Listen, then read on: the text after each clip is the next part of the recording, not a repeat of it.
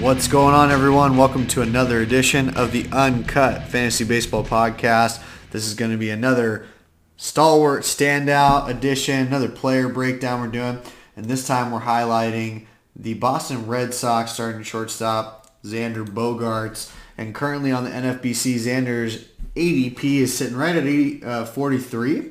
And we have a max pick of 67, min pick of 26. So there's been a couple people that have pushed him up. I think most drafts that I've been in, this is kind of where he falls, just middle of the fourth round, early fifth. And I think that's a solid place to take him. He's just been a really solid fantasy contributor. He's popped some bigger seasons in recent memory. And this past season, he really delivered, I think, a fair expectation. You might have been hoping for a little bit more, but he's going to provide a lot of solid foundations in a bunch of different categories. So he hit 295 this past season with 23 home runs, 79 RBIs, 90 runs. He did give you 5 chip-in steals. The speed's never been a huge part of his game.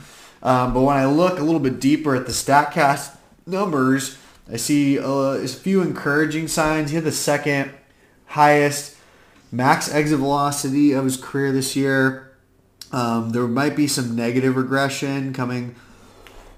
Sorry, I guess it's not negative regression. It's just regression coming from the batting average. They projected him for 279 versus his actual 295. The hard hit percentage, second highest of the career.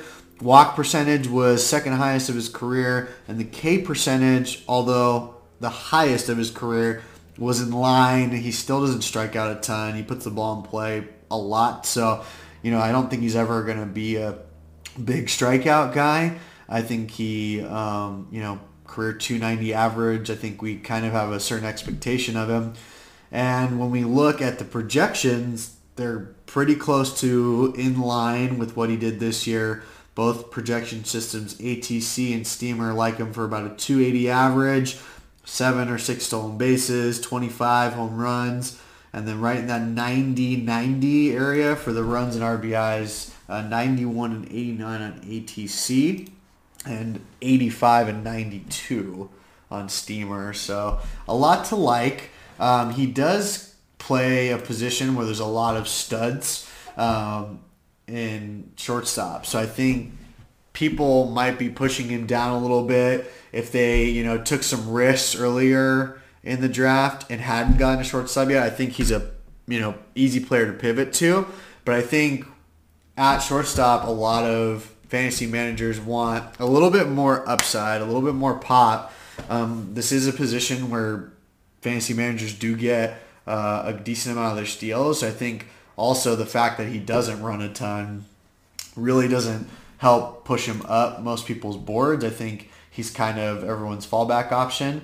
I'm trying to look here and see if he's ever had any big stolen base season. So, 2015 to 2017, it was 10 or more, but since then it's been single digits. And so I just don't think you're going to get the steals production, and I think that's what most people are hoping for from the shortstop position. Again, if you take a few more risks earlier and you don't have your shortstop yet, I think he's a great fallback option. But I don't think he's everyone's number one choice going into drafts. I think he's just fine. So he is consistent.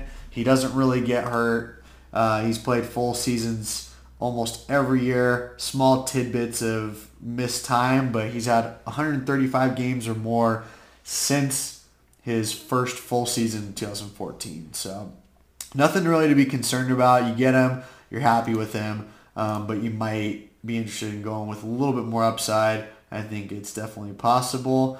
If he did get a full season in this past year, he only had 529 at bats. I'm trying to see the plate appearances, 603 plate appearances. So if that were to come up a little bit, if we could get a little bit more games played, he played 144, so we missed 18 games. If that, if he missed, only 9 or 10, you might get a little bit more swing, a few more home runs.